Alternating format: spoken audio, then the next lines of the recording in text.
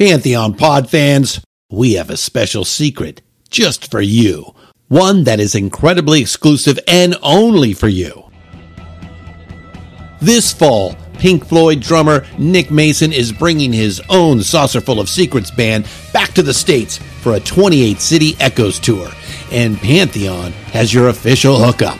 But let's have Nick tell you all about it. Hi, this is Nick Mason. I've spent the last 57 years playing drums with Pink Floyd, but now I'm loving playing live with my own band, exploring the early iconic Floyd tracks. This fall, we're bringing them to the American shores. Join me and my amazing Saucerful of Secrets band on our Echoes tour. And listen to Pantheon podcasts for your chance to grab an exclusive front row VIP experience. Hope to see you at the show. Thanks, Nick. You heard that right. A pair of front row VIP upgrades for many of his North American tour stops, and they can be yours. Of course, that's not all.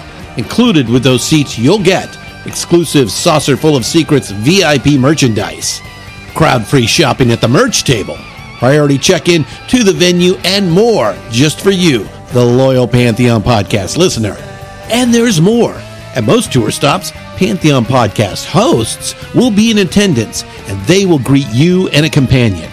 And you might just make it onto one of our shows as a guest. Make sure you get your tickets now before they sell out. Then, enter the contest for the VIP experience at pantheonpodcast.com/Nick Mason. Winners will be notified via email 1 week prior to the event. So don't miss out on this once-in-a-lifetime experience. By the way, which one is Pink?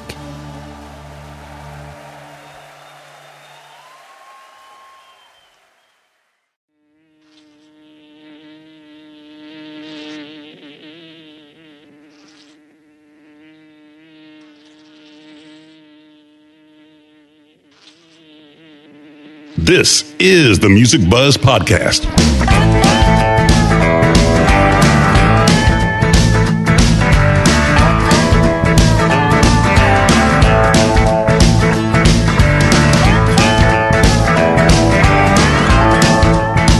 The Music Buzzz Podcast features candid discussions with and about those behind the scenes in the music business, including industry veterans representing the segments of musician, design, and live. All three Music Buzzz Podcast hosts have spent their careers working with the biggest names in entertainment and have been and are still a fly on the wall.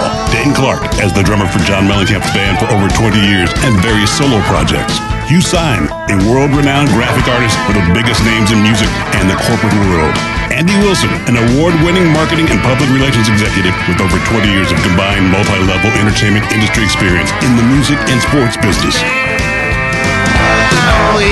Now let's buzz. Hello and welcome back to the Music Buzzz Podcast. I'm one of your co-hosts, Andy Wilson. I'm joined today also by Dane Clark. Hey, Dane. Hey, Andy. How you doing today? Great. Always good to see you. As well as Hugh Syme. How's it going, Hugh? It's going well. Thank you, Andrew. How are you doing? I'm good, thanks. Today we're joined by Josh Kennedy. We're going to dig in with really what I think personally is one of the best rock albums released so far in 2022. We're talking about Josh Kennedy of the rock band The Black Moods. He's the vocalist and guitar player. The past 10 years, the band has released 4 stellar, straightforward rock albums, including 2020 Sunshine and the latest album, Into the Night. The Black Moods were born in the Arizona desert and reared on stages across North America that deliver a fresh, fiery update of a timeless sound. So welcome to the Music Buzzz Podcast, Josh Kennedy. Thanks for having me. Yeah, man. Great to talk to you today, buddy. Nice to see you guys. This is awesome. You know, the Black Moods have some things in common with myself, and namely the Bob and Tom Show. Before joining the John Mellencamp band in '96, I was the primary drummer that played in the Bob and Tom Almost All-Star Band for 13 or 14 years. Yeah, I played on Blow Me a Kiss, Norfolk and Way, Toast by Haywood Banks, dozens of those things. And my band, the Dane Clark Band, played live on the Bob and Tom Show a couple weeks after one of the Black Moods appearances in 2019, the summer of 2019, I think. And man, I got to say, I was terrified that I'd have to top the spur-of-the-moment classic Windbag or Smack Tom that you guys did on there. Yeah. That was some funny stuff, man. Mm-hmm. And I got to say, our engineer, I'm shouting out to him today, Eddie Hazel, because he made us sound great on that show, and he made you guys sound great too. And that's really where I first became aware of you guys, was on that show. And then just a couple of weeks later, we opened, well, we were the first band, then you guys, then the Gin Blossoms, at the Sweetwater Pavilion in Fort Wayne back in 2019. Wait, you were there? Yeah, man. And Dane Clark Band was there. And you sounded great that night. You guys were great. And you sounded great live, great in the Bob and Tom studio, and sure as hell sound great on Into the Night. What a cool record. Yeah. Thank you very much. I think we all kind of took a dive into that today, and I want to start with that if we can. I want to talk about, I was just really impressed, man. All the songs are good. Youth is wasted on the young. What a way to smack the record off, you know? Yeah, nice no kidding. fast-paced rocker, really cool tune. Hollywood, I think it might be everybody's favorite song. Well, I think the reality is the lyrics on that, the song's super cool and rockin' song, but those lyrics are so damn true and all of us have been in those situations in Hollywood. And the first time I heard it, I was like, ouch. Yeah. You know? Don't name names though. That's why you don't. That's good. That's always good. Well, and great production, you know, and other than the words, the melody's great too. You guys, it's one of your strong points, I think, especially on this record. And She Gets Out, the dynamics are really dramatic. Yep. And it's another memorable melody on the chorus. Like I would say, you know, a power pop Black Moods classic, if I may say so. Very much. Very cool. This is a good record, man. Everybody needs to get this thing. Big time. It's another real easy to grab onto hook. It's really, I think, the catchiest song on the record. I mean, it had me right off the bat. It's like, I know that's going to come back around. I'm going to sing along with that, which is what you aim for. I love the bridge in that one, and it kind of reminds me a little bit of Big Star. Yeah. Being a fan of that band. Absolutely. I love that. I even heard a little bit of Tonic in there occasionally, which is another great band. I'm curious to know, do you write all the lyrics, Josh? You know, we have some, like the past couple records, I've done the majority of it. Yeah. Since we recorded this, you know, during that COVID time, you know, we were all together. So a lot of these songs, I didn't have a chance. We came right off of touring. We were out on the road when we got called off the road, and we just packed our studio and moved to the Ozarks where we tracked the whole record. I had bits and pieces, but really there were no songs I can even think of right now off the top that I had top to bottom. So it was really nice that we all four had to sit around and be frustrated and write those things. My favorite lyric from what I heard today, because I did my first deep dive into the new album, was "Gotta Wake Up with an Alibi." What a great line. Oh yeah, that was me. But yeah. That's great. Is that that's from True Experience? I would say. True, but I think it kind of goes all the way around. I think everybody has had that at some point. Sure. Yeah. That's a universal theme for sure. There is some lyrics in here I thought maybe my oldest son wrote where it says, "You don't like the way I spend my time, like the way we live our lives. You always let me know it's on your dime, and you act like being young is a crime." And that sounds like something my son would write. That was a group effort too, because we just sat there because we're obviously adults, but we talked about what was going on and how everybody's on the left so far, or on the right so far at the time during that whole COVID thing, and so we just thought we'd write it how we were feeling from like a younger, like a kid's perspective that was getting allowance or whatever. Right. Yeah. No, I thought it was. I think it's brilliant. I love it. It's like, that's spot on too. I think that's the thing that's resonated with me, and it's like, as I've thought a little bit more about it and I connected with your publicist about talking to you guys, we love to talk to a lot of different people on this podcast, but I was like, these guys are kind of delivering what we as fans of classic rock love. You know what I mean? It's like a good story, just really great lyrics, but also really poignant stuff too. That's like, man, the Hollywood lyrics are so spot on. We've been in those situations where you're in Hollywood, you're at the Marquee, or you're wherever having a meeting and all the important people are around, and you walk out of the meeting like, damn, I really hit a home run, and then you never hear from them again. Yeah. So, I think those relatable things hurt a little bit, but that's what makes them so great, because it's like, oh, this is real stuff by people that know what they're talking about. There's a line in there too we would go, because Jordan and Chico and I are always together. We're locked at the hip. So one of the few remaining bands left that aren't brothers, that didn't grow up in the same house, we're together in the studio all the time, or we're on the bus all the time, or when we get back off tour, we all go to the same place and grab a drink. It's that togetherness. And so when we'd go to LA, I would run into some friends that I had met there in the past when I was living out there, and just kind of going to auditions and stuff, because you always see the same guys at the audition. Yeah, right. Guys in a line. Oh. And if they get to know these cats, but when you get the audition, I remember calling the guy that I auditioned for, and I was like, hey, I'm in town. We want to hang it. And I said, let's hang. And he says, hey, I'm going to this great after party. I'm like, well, cool. Me and the guys are in town, and it's an after party. He's like, yeah, but you can't bring your friends. So there's a line there. Right. Yeah, that's a great line. Friends, Oh, yeah. That kind of thing. That rings true to us. Right. Yeah. Well, you can tell. I mean, I think that's the thing. And truthful lyrics are the best lyrics, right? So, I mean, at the end of the day, it's honest. You can tell you guys are wearing that on your sleeve, and that comes from experience. And that's. How long did you live there, Josh? I was there for about a year straight, and then I came back to Phoenix to play a gig. And the summers are just so beautiful here. I had to come back. No, that's a joke. It's hot as hell. It's about hot as it is here. I mean, it's right like now. Days 114 or something like that. You cook your breakfast on the sidewalk, I came back here. So I'd say off and on for about 5 years, something like that. Get tainted, right? Long enough to know it only takes me a good 3 days there, and I'm ready to go. I'm ready to leave after that. Yeah. Before we stop talking about the record, I think it really shows, and you guys were very lucky because you're about the only musician I've talked to during lockdown that had a chance to be together and record. I did a record called Songs from Isolation with all my buddies that had studios. And so we were fortunate enough to make records, but we were scared that, my kids were 6 feet away from me during that time period. So I think it really shows on your record that you were together.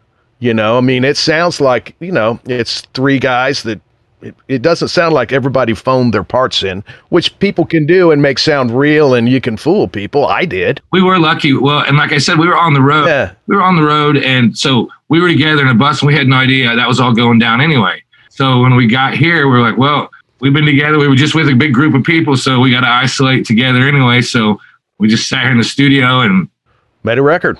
What are you going to do, jam? Well, we sat here in the studio and kind of paced around, watched a lot of Seinfeld and rock documentaries, and then we knew eventually when we come out of this, there was nothing open. You couldn't go to the hangouts, so we'd go to the clubs or the restaurants or anything like that, or play a show.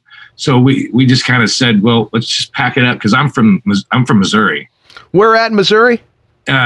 It's a little town right in the southwest corner. We're between Springfield and Joplin. Okay. My daughter lives in Jefferson City, so. Yeah, it's about 2.5 hours south of there. Okay. It's a town of 600 people. So they were social distancing since the 30s. There was there's not a lot of people there that nobody gets out. So, and the head of our label has a house back there, a nice sized house where everybody can have their own room. So I hit him up and I said, what would you think about us packing our studio? Because Table Rock Lake is close to there, and there's a bunch of creeks and all that stuff you can go to. You could still go and enjoy, and it's also 120 degrees in Phoenix, so it's like right. Right, sure. So we got down there, and he felt kind of bad because he was nice. So I said, "Hey, can we come back there?"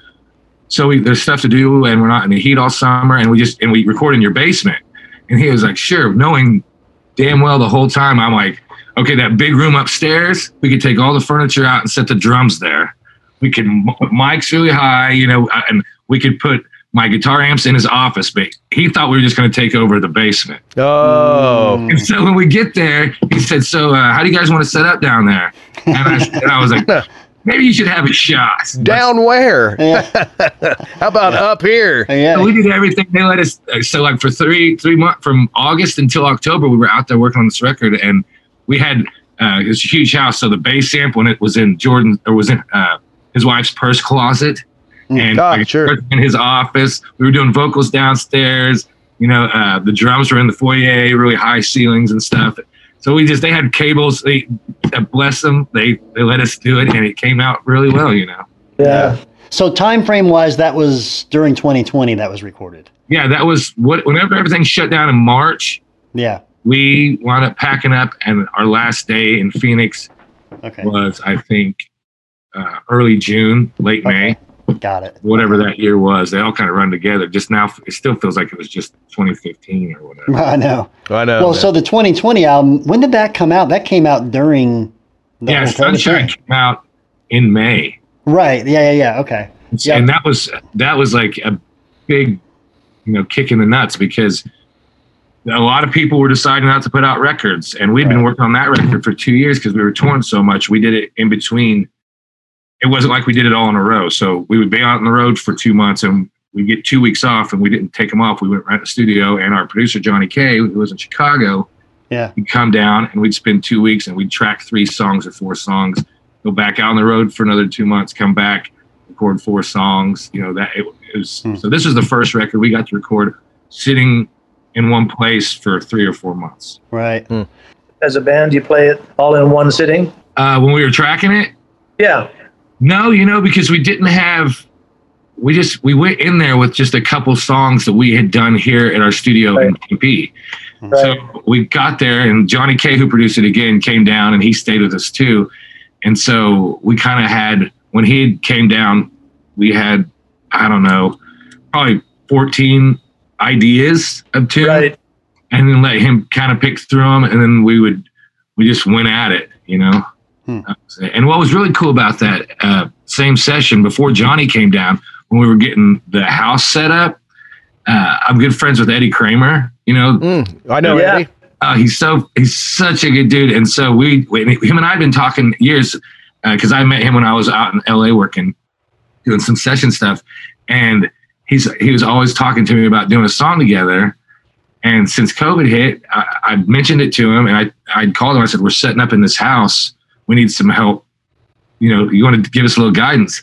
So we wound up doing a song with him, and so he kind of guided us through everything. So that was kind of the first attack of getting produced without the producer being there and doing it, like we're doing right now. Well, it's interesting because during 2020, so, like Pearl Jam put out a new record around that time, and a lot of bands, like you mentioned, didn't. But I actually came across, I had heard you guys before, I think through Bob and Tom Show and just other things, but that song that you released, I think it's the Home song, and ended up being like in Apple's, Apple iTunes or whatever the heck it's called, Apple Music, as a new song, like all summer. And so it's almost like because bands weren't releasing new music, those that did, your songs actually lived out in the new music category longer than they do now. Whereas now, every week, Apple Music updates their new music and it's gone next week. But that song lived, I don't know if you even know this, that song was like one of the new rock songs, and it was up there for months. When you're a band in the 70s and 80s, you're front racked in Tower Records for a few minutes, and then you go back to the bins. That's equivalent to that. It's like having your cardboard cut out there for a week. Right. And it's gone, yeah. Right. Well, there just wasn't a lot of new music coming out, you know what I mean, at the time. So it's kind of like, I'll just leave those in there, I guess. It was up in the air for us because we, like I said, a bunch of big artists waited and didn't put their record out. But we'd worked so hard on it for so long. We just, it was just, let's get it out and see what happens. It can go either way. And it did all right. It was like, it had our highest charting singles that we've had on anything. Sunshine went up to 16, and we did like a virtual concert release thing, which was it came out great, but in the midst of it, how weird that is to not have it's just kind of, it was awkward because there was nobody. After every song, our engineer once in a while would just turn up the cricket track. Chirp, chirp, chirp. Yeah. Right. That's pretty funny. So it's the energy, you get back and forth from the audience. Oh, yeah. Well, it sounds like you guys made good use of that time. I mean, putting that out and then being able to move on to be creative on the new record that you have put out now. I mean, sounds like you made the right move. And this new record's fantastic, so you guys have a lot to be proud of. I have a technical question to ask you, because when I was watching you on the YouTube track, first of all, there's great vocals. Your lead vocals are stunning. When you record albums, are you doing all the backgrounds? Are you working with the other members of the band sing? Yeah, I do a lot of it. But Jordan, because he does everything live. Mm-hmm. When I have ideas, because I can hear it in my head already, so it's just quicker and easy, and I can just buzz through it. Yeah. But then he's got ideas too, and he's got a much higher voice than I've got, so that helps. Yeah. I don't have much of one, so. The other question I had was, when you play a lead live, I mean, I was hearing rhythm in the, do you loop when you're working live, or? No, that's one thing that, because I grew up with, and my dad's band was early on, they were a 3-piece, and so I saw that, and their guitar player somehow made it full when he was just playing solos. So when I saw How the West Was Won, and actually Song Remains the Same was the first. Yeah. When I saw that, I just watched it over and over again, and I was just blown away of the space and the way that Page did the albums. Yeah. Fill in the gaps. It wasn't necessarily, there wasn't a rhythm guitar going the whole time through. And then the lead guitar player, he would play his parts and then fill the gaps.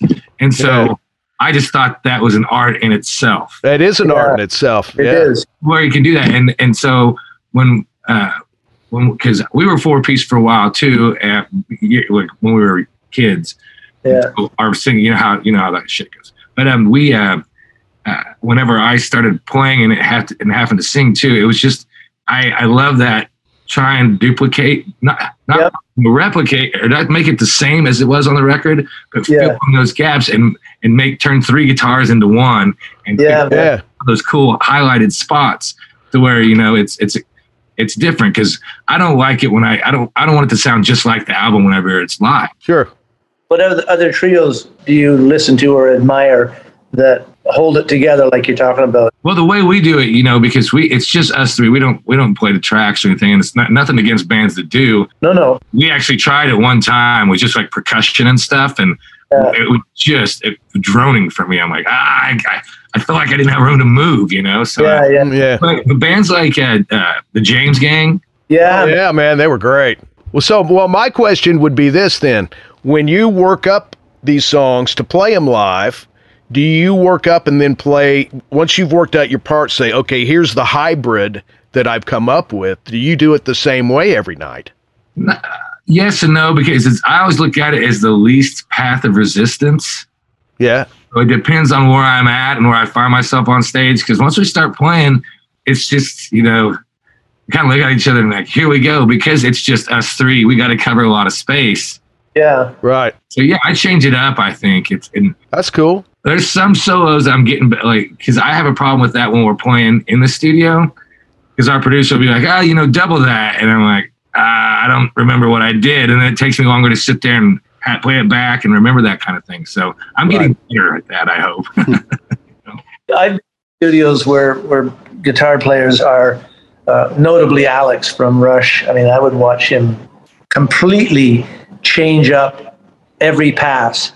And there would be great pieces for every time he did the recording, but he would do it like 13 times, and he would come back in and comp through it. Yeah, well, Terry Brown was kind of making notes, and so I like that. So he would realize already which faders to put up, and he would kind of comp the solo for Alex when he would come back in the studio, and he was really from the hip when he played. He was just. You are blowing my mind right now. What's interesting is he'll say, "That sounds great. Now I got to fucking learn it." And those were the words that I will never forget, because it occurred to me that with all that brilliant off-the-cuff kind of impromptu playing, it came from that individual whose style can be replicated. But when you do knit those things together and it becomes the composite solo, then he has to go away too and retrace his own tracks.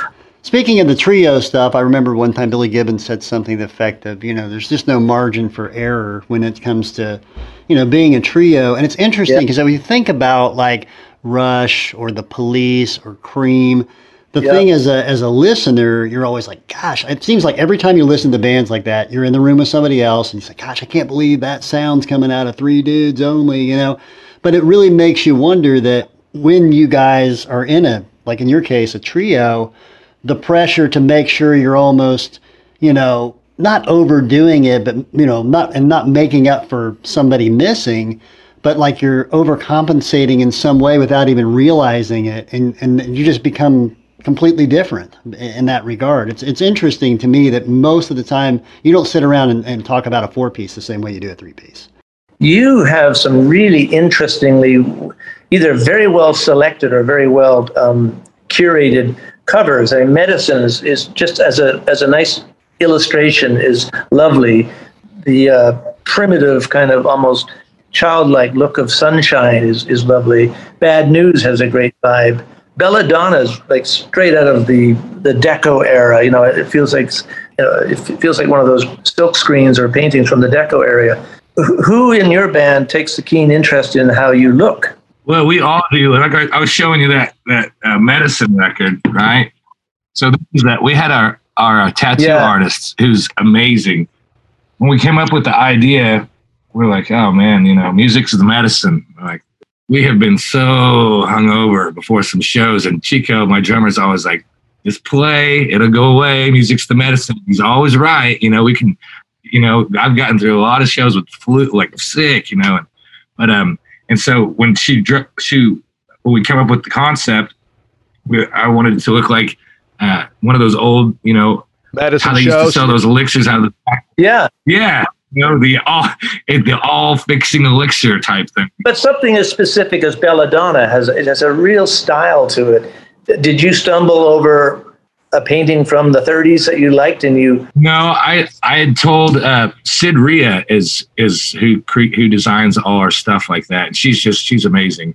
And I was just spit the idea out of something.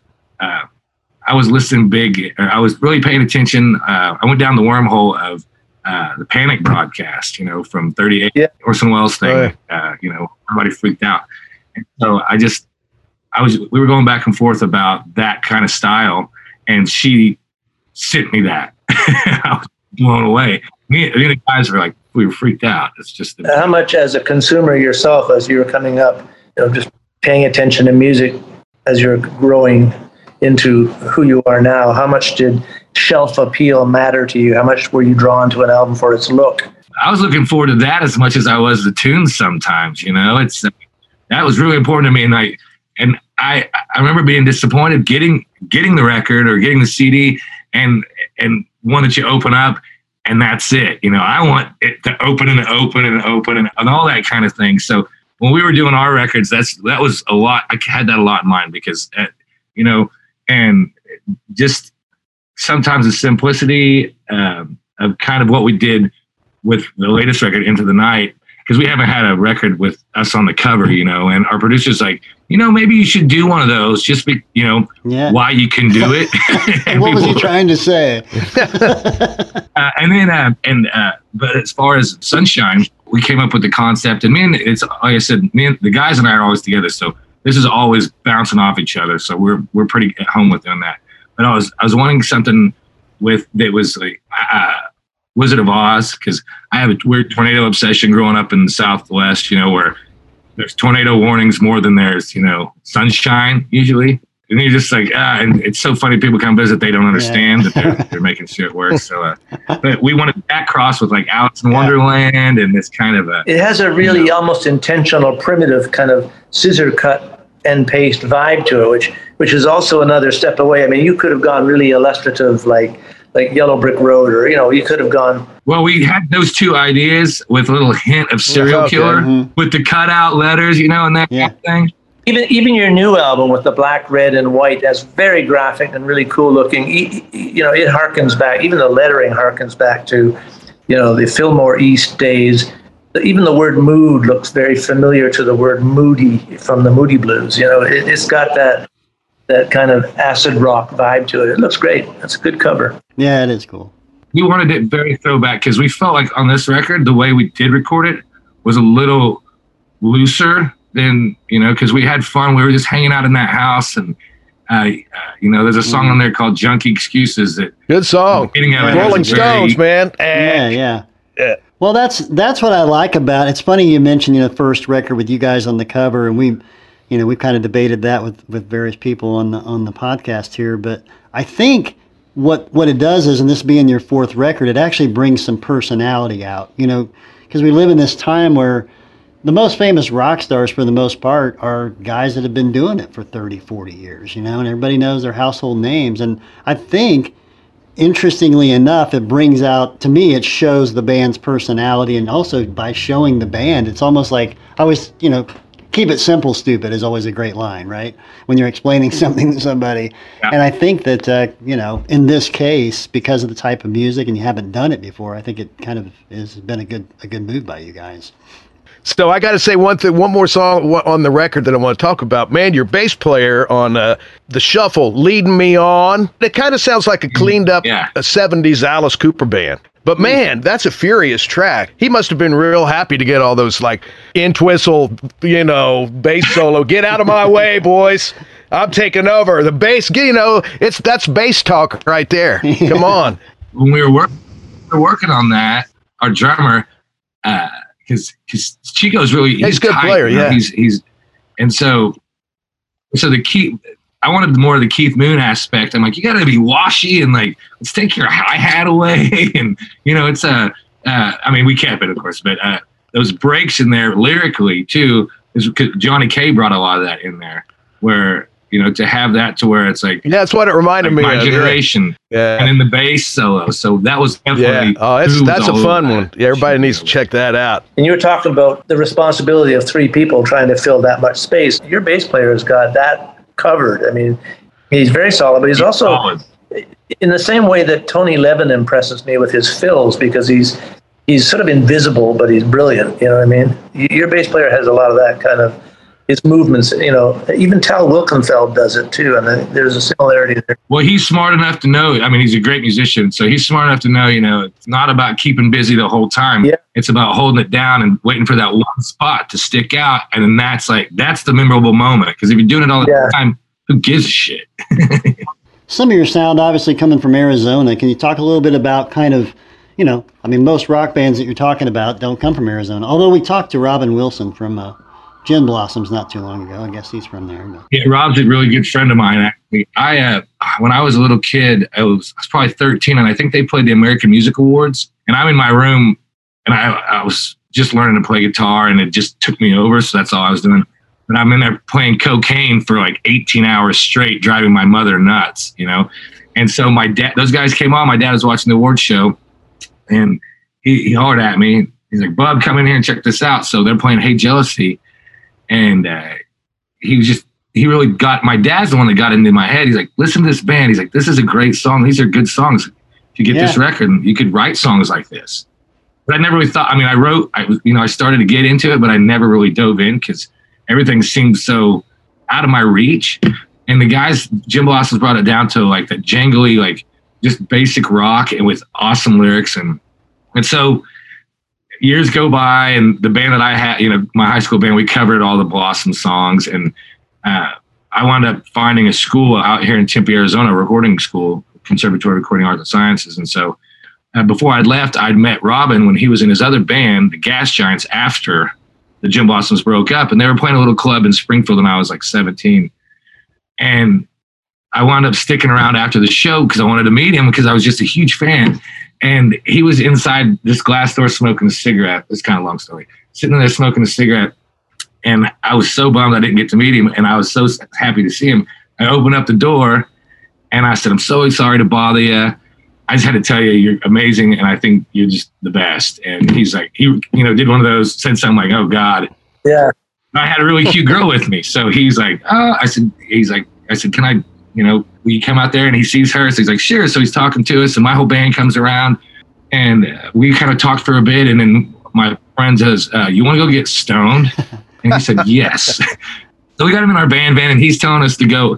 He's like, you guys need to go to school, go to college, don't get in the music business. And we weren't going to listen to him at all. But I remember we gave him our demo tape, which he probably threw in the trash when he left. Flash forward a few years, and I come out here to Tempe, and I run into him where he was playing acoustic, and he told me to come intern at his studio if I was interested, because I told him I was going to school.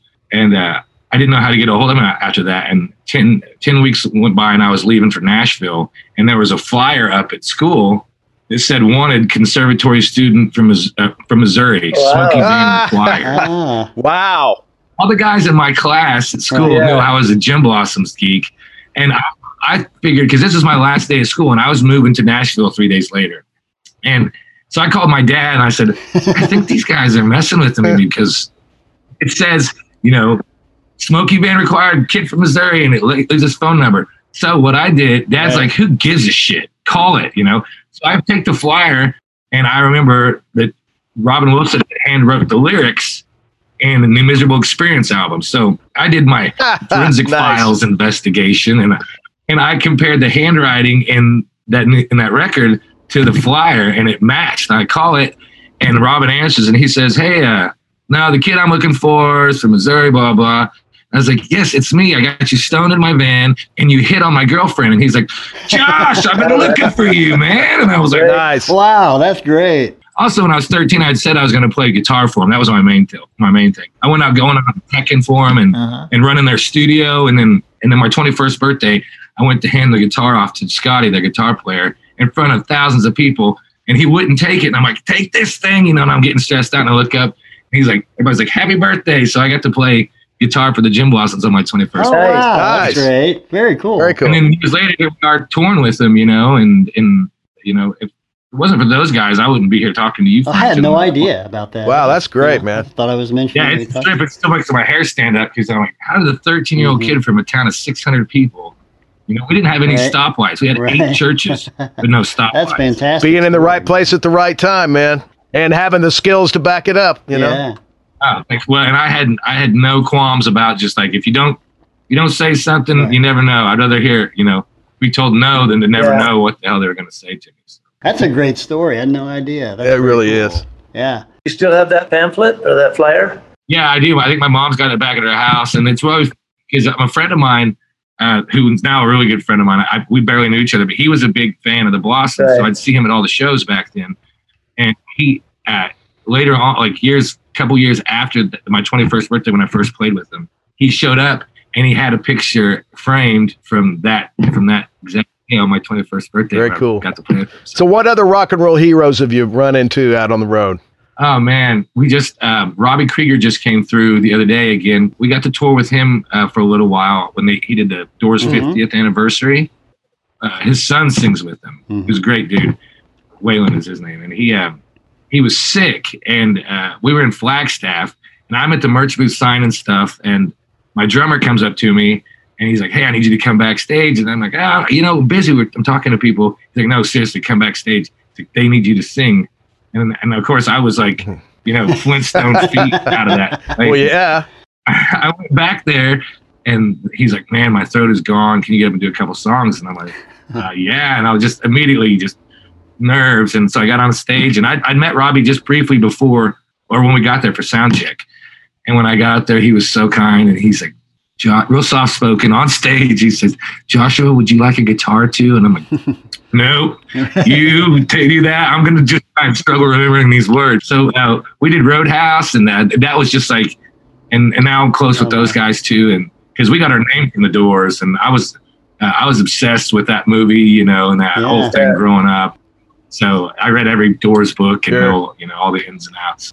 That was one that sticks with me. Wow, I met him a few years ago. I booked him in Kokomo, Indiana. Booked him up there, and it was really? It was really great to meet him. But you're right, he was super soft, almost like strangely soft spoken. There's like you had to kind of lean in a little bit to hear what he was saying. Yeah, and it blows my mind. He's the first song he ever wrote when he was like 20 years old. Light by Fire. Yeah, right. Yeah. Hey, his autobiography's great. I read that a few months ago. It's really good.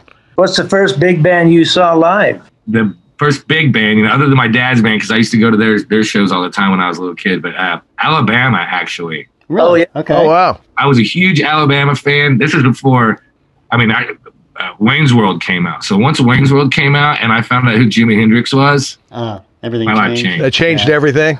Yeah. When Garth's doing Foxy Lady at the jukebox, I just was like, what is happening right now? No more Alabama records after that, right? Bye-bye. See you later. Nice knowing you, but yeah. But it was funny, that shit, because I would think I was probably like 7 or 6. So say, where did you see Alabama at? Do you remember? They were playing in Lampe, Missouri, which is now called Black Oak. Oh, Black Oak Amphitheater. Yeah. Yeah. My mom was taking me, and she told me that we were going to Branson, because we were 2 hours from Branson. So we were going to go to Whitewater or something there. So I brought like all of my Alabama cassettes, which were the whole collection. Right. To listen to on the way. So my mom was just like, about an hour and a half into the drive, she couldn't take listening to Alabama for 3 hours and then also listening to Alabama for going to see. Well, that's understandable. Yeah, she finally broke down and told me, she's like, Bub, we're going to go see Alabama. And I was like a Garfield in the window of that car after that. So. Yeah. Oh, they were so huge during those years. They were huge. Yeah, they were big band, man. Kenny Rogers. I went and saw Kenny Rogers when I was younger at the Indiana State Fair. And my wife and I were talking about this the other night. And I don't have this. I wish I still did. But I got a button that night that said, I spent the night with Kenny Rogers, which is super creepy, man. Wow. Really? Yeah, I was like, man, I wish I still had that button. Yeah, right. I'd totally wear it now just because. Oh, that's fabulous. I wish I had one too. What's funny about the Alabama thing too, because my mom and my aunt at the time, the lady that was with my uncle, but I think they weren't married or anything. But just those two took me to the show, and afterwards, I wouldn't let them leave. So I'm standing there and I'm like, maybe they'll come back out. I had no idea what was going to go on, because I pictured them doing like my dad band does. It's like after the show, they wait a little bit, then they come and break their own gear down. Sure, of course. Yeah. Talk to everybody. Have a few beers. These other fellows come and break the gear down, and here I am with my mom, who's beautiful, and my aunt, who's just as beautiful. They're just beautiful ladies. And I'm this little kid that has no idea what's going on. And I remember these guys coming up and talking to mom and Jackie and saying, anytime, here's our numbers, if you guys want to come back to the show, we'll take care of it. And so we get back home later on, and my dad, he's like, how was the concert? I was like, oh, it was so awesome. I said, we sat there, and these 2 guys came up and talked to mom and Jackie, and they said we could come backstage, and my dad's just getting beat red, and he's like, because he knows what was going on. Sure. Of course he does. Josh, you go wait out in the car for a little bit. We're going back to hang out with these dudes. Okay. We'll be out in about 45 minutes. But we were out with Whitesnake too, which was awesome. The shows were great, and talk about a yin and the yang from like bands like the Blossoms and Collective Soul, from the era that they came from and the way that they approach things, to cats like Whitesnake, that everything was epic. And well, that Hugh did the artwork on 1987 Whitesnake, and also on Slip of the Tongue. That's his work. So no shit. And he also did the Coverdale Page record too. Oh my god. Yeah. So see, I know I've been geeking out, now I'm geeking out even more. Yeah. It was a trip working with David.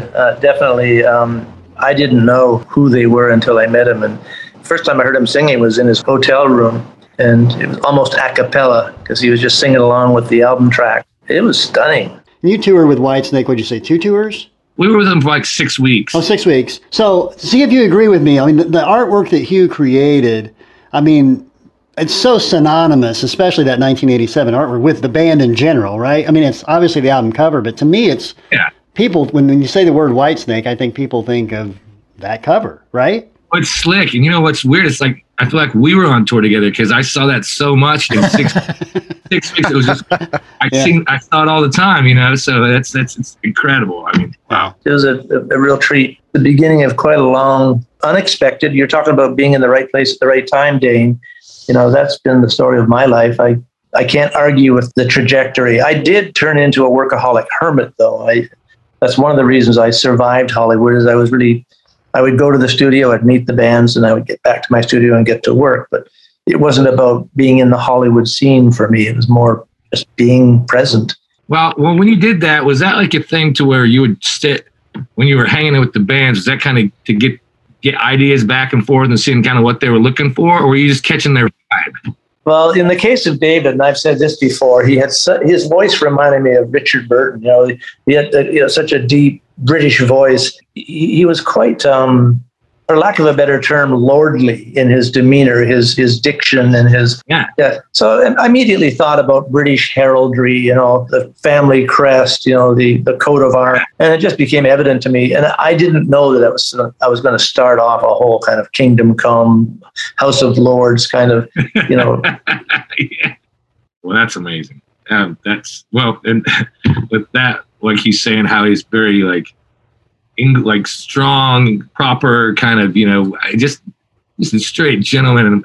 And he was so nice to us. And when we got on the road with him, he, cause I'm a total Rock Jeopardy. Like if they had Rock Jeopardy, I would watch it all the time. And it, I just want to be on it and that kind of thing. Chico, however, my drummer, he had no idea about say Creedence or, cause he grew up in Phoenix where, so he grew up on Korn and NWA and, heavier bands, metal kind of thing was his. And so when we started hanging out, that's when he really started getting into Zeppelin and Hendrix and all this stuff, which is cool for our sound, because he kind of brings that modern drummer kind of thing. But so when we get on the road, which I'm geeking out that we're going on a tour with Whitesnake, and he has no idea other than they put a video out with Tawny Katane crawling over the hood of the car. Good video, though. Yeah, great good video. He had no idea what the hell. And so, of course, we're out on the road, and he's like, I'm in the green room, and he walks in. He's like, oh, man, I just met David Coverdale. And I'm like, what? And he's like, yeah, I just ran into him. And so I immediately look out in the hall, and he's not there. And so we go on, and Chico runs into him 3 more times before I ever meet him. And Chico's like, he's going to come off stage right now. When they get done, because we're standing watching the show, he's like, we'll stand right here, and he'll walk right. He comes right over here. Like, okay, well, we're up there, and this is new to this caliber of touring for us, which was just really awesome. And I'm like, oh shit, I don't have my pass on me. I'm like, I got to get my pass. I said, they're going to throw me out of here. Whoops. And which they wouldn't have, but I'm freaking out, and I don't want to be that guy. So he's like, don't leave. And I'm like, I'd rather not be here than get thrown out. So I run to my dressing room, and I run back, and he's bowled over laughing. He's like, you just missed him. And I'm like, son of a bitch.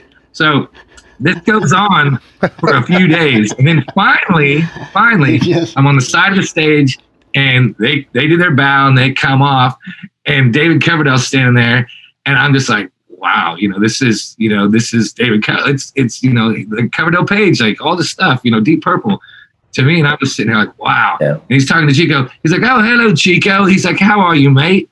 And he looks at me, and he's like, are you in the band too? And I come out of my shit. And I just felt like it was just an ongoing joke the rest of the tour. It's like, Chico and Coverdale are going to get a place together after. That's great. Yeah. I think Hugh's actually secretly working on that Chico Coverdale release. That's right. That's right. He's been moonlighting. That's right. Well, this has been really great. We really appreciate you joining us, Josh. It's been a real treat. Yeah, well, thanks for taking it. This is awesome. You guys are badass. Oh, it's been fun. Well, man, thanks for hanging with us. Anytime, dudes. You guys are great. So, if you need anything else from me, man, let me know. I'm around. You got it, man. Thank you for joining us. Take care. Nice meeting you guys. Likewise. Yeah, Josh. Take care. All the best. Hey, guys. Cheers, man.